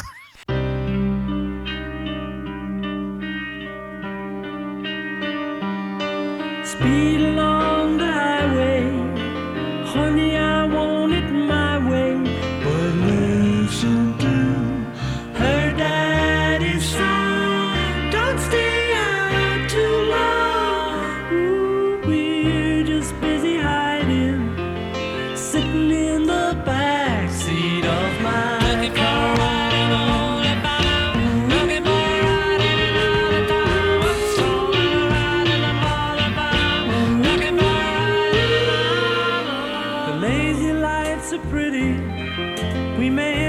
Mexico City, but listen to her daddy's song. Making love is wrong. Ooh, we're just busy riding, sitting in the back seat of my car.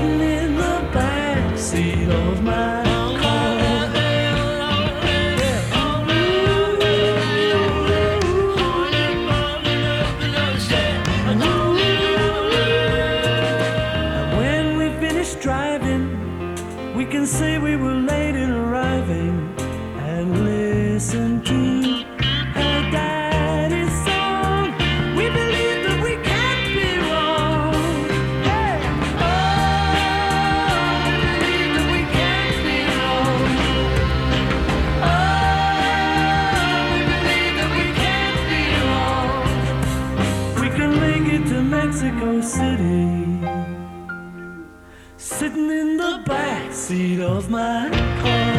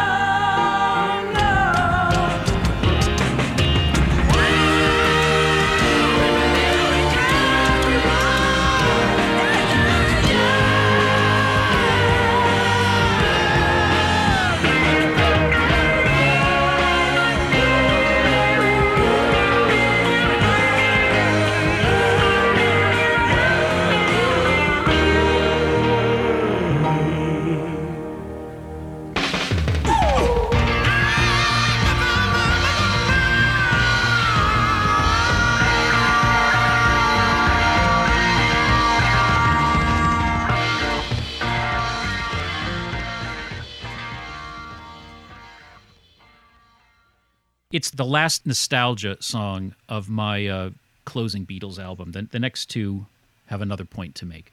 How about you? What were you doing by number 12? By number 12, I was inserting your number 2 track, Look at Me. And it's interesting because, of course, it's the Plastic Ono Band album that we associate that with. But when you listen to it, it absolutely could have fit in on the White Album, okay? It's totally written in that vein, from that era. One of the demo tapes of it, he kind of busks his way through it. And it's so much more effective in that White Album style, the finger-picking style. So he definitely made the right choice on that. But yeah, that's one of those songs that even when I heard it as a little kid, I knew it sounded like something that should have been on a Beatle album. And considering how rough some of the rest of the record was, that was kind of like an oasis. It wasn't quite as hard-edged as some of the other material on that album that it came out on. So, yeah, nice. Any reason why you stuck it where you did? Just pacing, basically. I mean, if we look at the John tracks that I've got on here, it's Gimme Some Truth, which obviously is hard-edged. But then you got Child of Nature, which is a ballad. You got Oh My Love, which is a ballad. And you got Look at Me, which is a ballad. Okay, one would assume that if they were really doing an album, he would have come up with something new. Maybe Instant Karma would have, jumped forward. But I can't imagine he would have just done one hard-edged track and 3 ballads. But that's what I was working with. I wonder, it's what we had lying around. And wasn't that one of the criticisms that McCartney alluded to, that, John didn't have as much material, so I filled in the blank type of thing, almost like as an excuse. Yeah. So I noticed, by the way, that your number 13 was my number 12. Backseat of My Car was one of the slightly stronger tracks, if you like. Again, I'm not a fan of this. What I do wonder, had the Beatles stayed together, would Paul have raised his game? There's a very good chance he would have done. A widespread supposition has been that without the challenge of the Beatles, of, having John Lennon there and George Harrison, his standards kind of dropped. We'll never know the answer to that, but this to me was kind of what was left of the remaining tracks. As I said, I'm really not a fan of Teddy Boy. I think John made that clear himself, during the Get Back sessions by turning it into a do-si-do. I like the finished version of Teddy Boy or whatever, but I agree with you. It's pretty lightweight stuff. Off Ram, Hands Across the Water and stuff, again, it's just too tra-la-la-la for me. Backseat of My Car is a nice production. It's a nice composition. I don't think it's one of his stronger songs, but it's okay. I think it would have got stronger. I can hear John Lennon sing, instead of where Paul falsettos, don't stay out too long. I can hear John's nasal voice being the sinister, don't stay out too long. I can hear him singing certain counterpoint bits that would have lifted it. And I think, once again, there would have been some touch that beatled it up. Harmonies, George's guitar work, Ringo's drumming. I mean, a lot of times we forget that characteristic sound and style added so much atmosphere to everything they did that he played on. You can always tell when it's Ringo and when it isn't. So I think those extra ingredients would have lifted the song. And as I say, instead of the kind of falsetto vocal, I can hear John doing those bits or coming up with some half-finished song to fuse into the middle or something like that. What's your number 13? Isn't It a Pity? This is the last two songs are goodbye as far as I'm concerned on this album, and the most beautiful of them, the heaviest one, I can't see really any song ever following Isn't It a Pity, even though I did follow it up with one. But we've spoken about how beautiful the song is before. To me, the only way to come back from that, and what ends up being my 14th and final song, is a song that is both, it kind of takes the edge off of the heaviness of Isn't It a Pity, but kind of brings the picture full circle, which is a song Paul wrote when he was 14, I think, called Suicide. Oh my God, seriously? Yeah. You're ending the final track on the final Beatles album is Suicide. Absolutely, because it's that kind of jazz arrangement, but it was written when he was a kid, and they call it Suicide. I mean, ba ba ba wow you wow. Isn't that the one that he suggested for Sinatra and Sinatra turned it down? Later on, yeah, but he had the song. It's not like he wrote it for Sinatra the way Lennon claims to have written "Nobody Loves You When You're Down and Out" for Sinatra. I'm not sure how much I believe either story. But I think it's just the idea that it's after this heavy, Isn't It a Pity, this kind of lighthearted McCartney track about a heavy thing. And to me, it was Suicide. The band, the greatest band of all time, died of self-inflicted wounds. I mean, that's Suicide to me. So that's why I would have chosen it as my closer. It was always going to be the closer for me when doing this exercise. If when she tries to run away and he calls her back, she gone. If there's a next time, he's okay, 'cause she's under both his thumbs. She limp along to his side, singing a song of ruin. I Betty's there's nothing doing. I call it suicide. If when she tries to run away and he calls her back, she comes. If there's a next time, she's okay, 'cause she's on the boat. It's thumb. She'll limp along to his side, singing a song of ruin night. Betty says nothing doing. I call it suicide. Ooh, yeah, ba, ba, ba, ba, ba, yeah, ba, ba, ba, ba, ba, ba, fo, wop, fo, wop, fo, woppy, doo, wah. In my case, as I mentioned earlier, I was considering Isn't It a Pity as the closer. And then I thought, oh, no, there's one more left. And one of my all-time favourite post-Beatles tracks that has fantastic Spectre production. It's a Beatle with the wall of sound in stereo. But what would it have been like if we added to that, the Beatles? Maybe it wouldn't have been the wall of sound with George Martin producing, but what would it have been like to have the Beatles performing What Is Life? Yeah, it is also one of my absolute favorite post-Beatles tracks, right in the top 5. I left it off for the reasons that I thought, you know what? It would be interesting. What would the Beatles have done with it? But this is the one time that I think they got the right guy to produce it. I think Spector did the best job with that. I agree. And I'm not so sure George Martin would have lifted it to the incredible level that Spector did. So that's why I left it off. I thought, agree. That's such a George song. I know it was written in the period, but to me, it's just so purely George that it's like My Sweet Lord. Just I can't imagine a Beatles version of My Sweet Lord. Yeah, because he wrote that during the That's the Way God Planned It sessions for Billy Preston, right, in '69. Yeah. And it's interesting lyrically because it's kind of enigmatic. Is it written about a woman? I wouldn't assume it would be Patty at this point. But, also is it written about My Sweet Lord? Is it written about God? It's a very powerful song that works on both levels. Yeah, I think it is. That is the power of the song. I tend to think, and I think it may have been when he explained it in I Me Mine book. I think he, at least by the time he wrote I Me Mine, he was claiming it was all about God. I like the fact that it can be one or the other, and there's some beautiful, subtle lyrics. Tell me who am I without you by my side. That's just kind of, I don't know. I don't know if any of the other Beatles would have come up with something that subtle and that you can't tell. Is it God or is it a girl? I love it. It's a really, really amazing track. And I left it off only because I just can't imagine a Beatles version of it. I have to say, Paul was on fire in 68 and 69. Well, he was throughout the Beatle years, really, but 68 and 69, he was just fantastic. I mean, unsurpassable.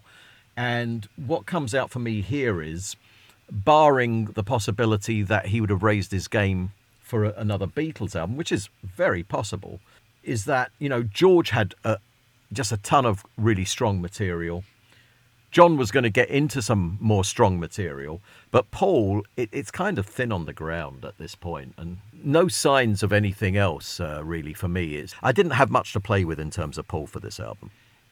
As I said earlier, I get the feeling he was sort of exhausted, sort of burnt out, without him maybe even knowing it. Which is understandable because, my God, the effort leading up to this was just gargantuan. Yeah, and I think as he split away from John, or maybe split away is wrong. Maybe what it was is he was kind of frozen out by John.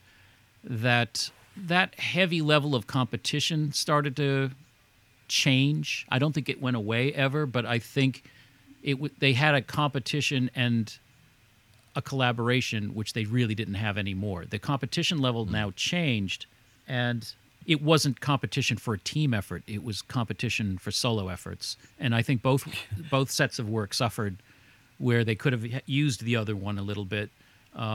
So I think you're seeing a little bit of that because Paul's really out in the wilderness for a while after Ram. I mean, all you have to see is there's that great moment on the Dick Cavett show where you've seen that where George shows up and he goes, I don't know what Paul's on about. And, he goes, you might not like John, but at least he's saying something. And then Cavett's like, well, what do you mean? And he goes, bip bop, baby. Which I like George's version of bip bop better than Paul's. That's how desperate it got. So I mean, there's some moments. Really. Well, the competition for both John and Paul on this album would have actually been coming from George. Oh, George! I don't even think there was any. I think quite honestly, with the possible exception of one or two songs, maybe I'm Amazed. I still think is a fantastic song, and to a lesser degree, Look at Me. But after that, there's no competition. George is the strong guy on the album, So that begs a question. With George as obviously the strongest songwriter on this, what would they have called the album, do you think? And did they always do the names sort of as a group decision, or what would the title have been? Well, would it have taken its title from one of the tracks on the album? That's always a possibility, like All Things Must Pass. I mean, that would certainly suit the theme of your album, right? The one that you Yes, compiled. I would have. I think I would have. Would they have revisited Everest that they nearly used? But the only reason I didn't immediately jump out, I mean, certainly All Things Must Pass is what I would have called it. In my case, it would be either All Things Must Pass or another George one, What is Life? Yeah. What is Life is probably the more optimistic, which would fit the theme, I think, Yes. of yours. In other words, an open-ended thing. I mean, all things must pass. Let's face it. It does fit my theme a lot better. 1, 2, 1, 2, 3, 4.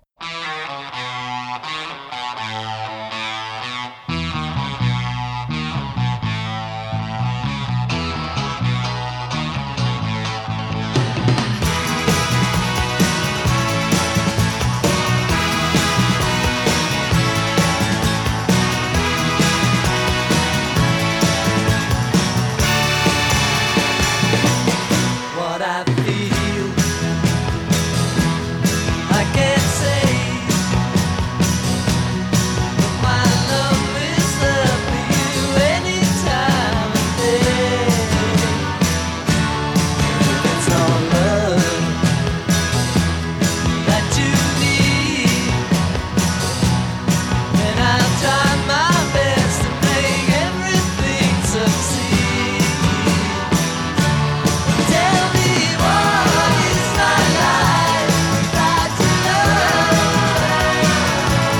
Tell me who am I without you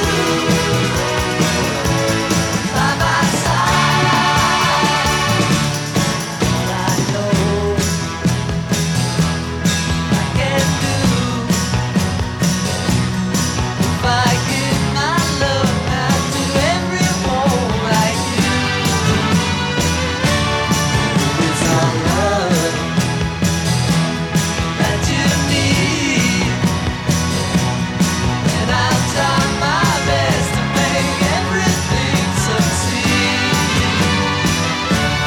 Tell me what is my life without your love? Tell me who am I without you by my side?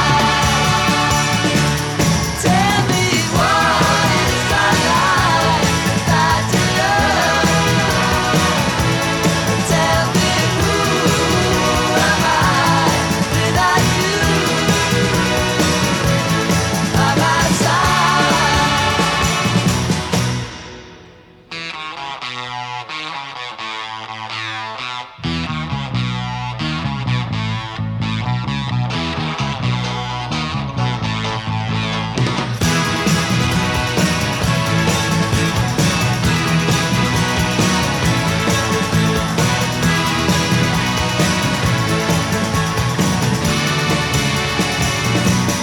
What I feel,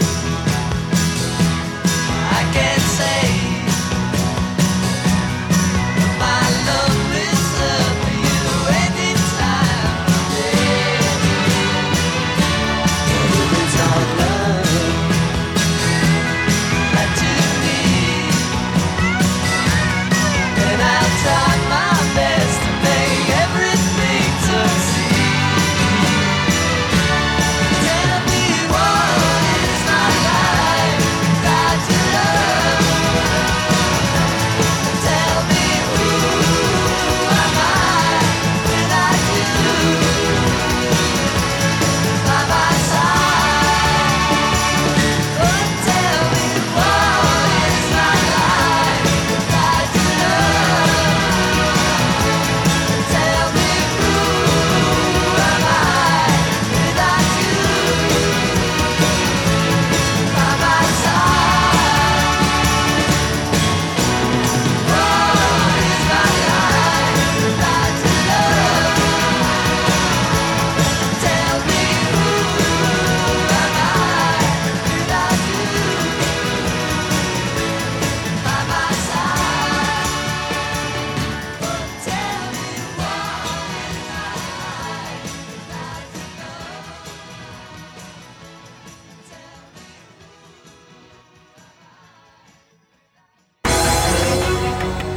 The Beatles, Naked.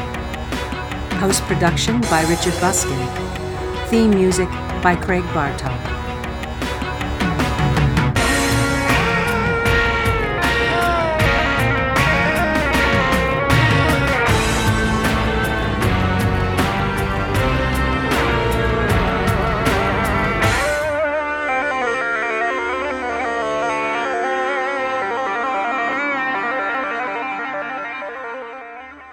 song this week is The Motherfuckers, followed by Engelbert Humperdinck. If when she tries to run away and he calls her back, she comes. Stand up, Daisy. It burns the next time. He's okay, 'cause she's under both his thumbs. She left alone to his side, singing a song. She'll have an apple book of all the apple ones. Daddy says nothing doing.